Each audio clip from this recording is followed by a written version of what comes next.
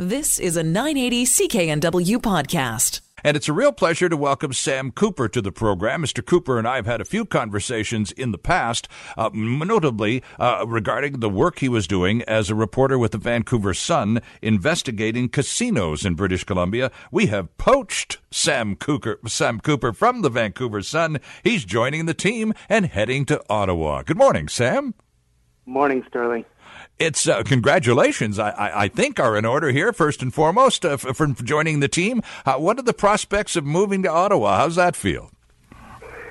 It's really exciting. You know, I've had about 9 years with the Sun in the province, and I'll be there for almost 2 weeks, and I'll still be trying to crack some big stories, but it felt like it was the right time to sort of expand on the work I've been doing in BC and dig even deeper into some of these national and international issues that are connected to money laundering and organized crime and the destruction of housing markets, and look at that from a different perspective in Ottawa. So I'm very excited about that, and I'll be starting my national reporting in BC and then sort of phase over into Ottawa a little later this spring. Well, it's a wonderful assignment, and I'm curious that you're talking about now about taking the mission statement that you've mastered here in British Columbia with respect to money laundering and so on, and moving that curiosity and that investigative mindset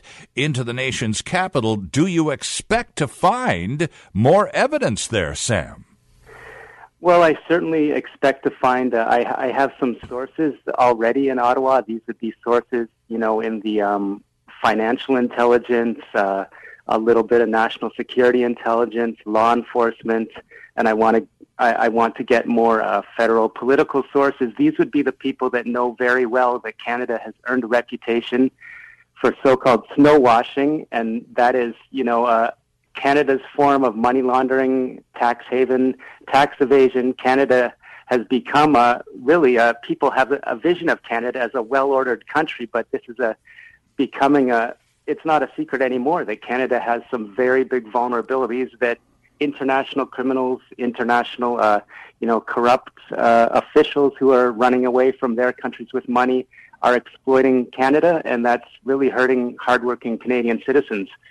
So I definitely, it's almost a dream to be able to go to Ottawa and look at that from a higher angle. Interesting stuff. Now, the stories that you have uncovered here in British Columbia with respect to money laundering, most of us, when we discovered the amount of cash, you were talking about, you and I had this conversation on the radio together, Sam. We were talking about hockey bags full of $20 bills being taken to casinos. You buy a hockey bag's worth of chips, you hang around, you cash in your chips. Oh, dirty money becomes clean. And so that's the sort of mindset that Vancouver and BC people have come to associate with money laundering. But really, that's small potatoes when you compare it with the amount of money that's being sunk into real estate for the same purposes.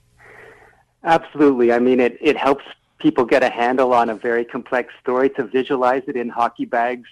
So that would be, you know, about $500,000 in $20 bills, CCM hockey bag.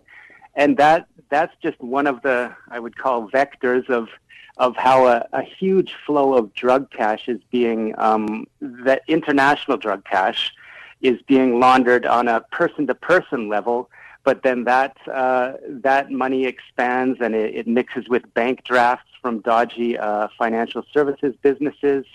I certainly am aware of allegations that there are friendly bankers out there in big Canadian banks, wealth managers that are helping fugitives to launder their money in various ways by accepting dirty money. So it's not just drug cash in hockey bags. It's Canada's financial system has been infiltrated, I would say the evidence is most specifically in BC, so that underground banking and often community or ethnic affinity group crowdfunding scams are tied into this. So I'm looking at this and seeing how it's expanding into other cities in Canada and how it connects internationally. And it's very big billions of dollars, certainly. Absolutely, Sam. We do owe you a debt for the kind of work you have been doing on this, because you have caused a lot of layers to be peeled back on this sordid story, to the point, certainly, where the new government of British Columbia, David Eby, the Attorney General, and others are at least aware, perhaps more than their predecessors, of what's going on, and seem to be moving to make some remedies, to try and create legislation or rules that will inhibit this kind of Wild West behavior on the part of bad guys from overseas. That's they're at least going to try. How successful do you think they're going to be, especially without cooperation from the feds? Well, I certainly know Attorney General David Eby. It's my belief that he understands these problems almost as well as anyone in Canada, and I think he has the will to make change. The question here is there's going to be a lot of kicking and screaming and fighting back from the professional bodies that have been very, very enriched, unfortunately, in the economic system that grew for many years in BC, and that's a Wild West system where people thought free market meant no law, no regulations. Yeah. So I can guarantee you there will be legal professionals, I think, that'll be fighting some of this. There will be certainly the real estate industry. Some of the people in that group are already digging in their heels. So it's a huge boat. It's starting. It looks to nudge in a direction that'll be better for the middle class in BC.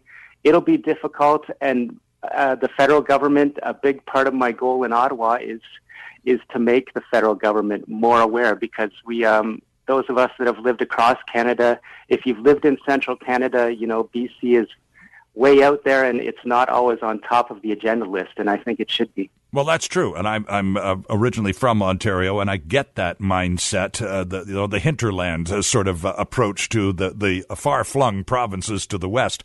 But nonetheless, you're absolutely right, because when push comes to shove, you start getting into the billions pretty quickly, don't you, Sam? It's certainly. I mean, it depends what form of dirty money you're looking at, but drug cash just within BC, good old Canadian drug cash, is billions. Foreign dirty money, billions in BC, and it's difficult to tabulate, but I can point to billions of dollars connected to financial fugitives from mainland China that is in BC, just on known cases of very big suspects. Mm-hmm. And so if anyone could ever tabulate how big that is, and then show how that connects with all kinds of different kinds of community funding, the figure would be enormous. So, and really, I believe what some people say that we should have a Quebec Charbonneau-style commission in BC to look at this deeply. I believe that, and I believe before that there needs to be a federal organized crime, money laundering, and real estate task force. Interesting stuff. Well, I know that all of the reporting coming from that, hopefully, that will soon be formed, will be done by one Mr. Sam Cooper, who has joined the team here at News Talk 980 and Global, and will be reporting from our Ottawa bureau later in the year. And, of course, you can still read Sam's work in the Vancouver Sun for the next couple of weeks. You've been listening to a 980 CKNW podcast. Listen live at cknw.com, the Radio Player Canada app, tune in, Amazon Alexa, HD Radio at 101.1 FM HD2, and on the AM dial, 980 CKNW.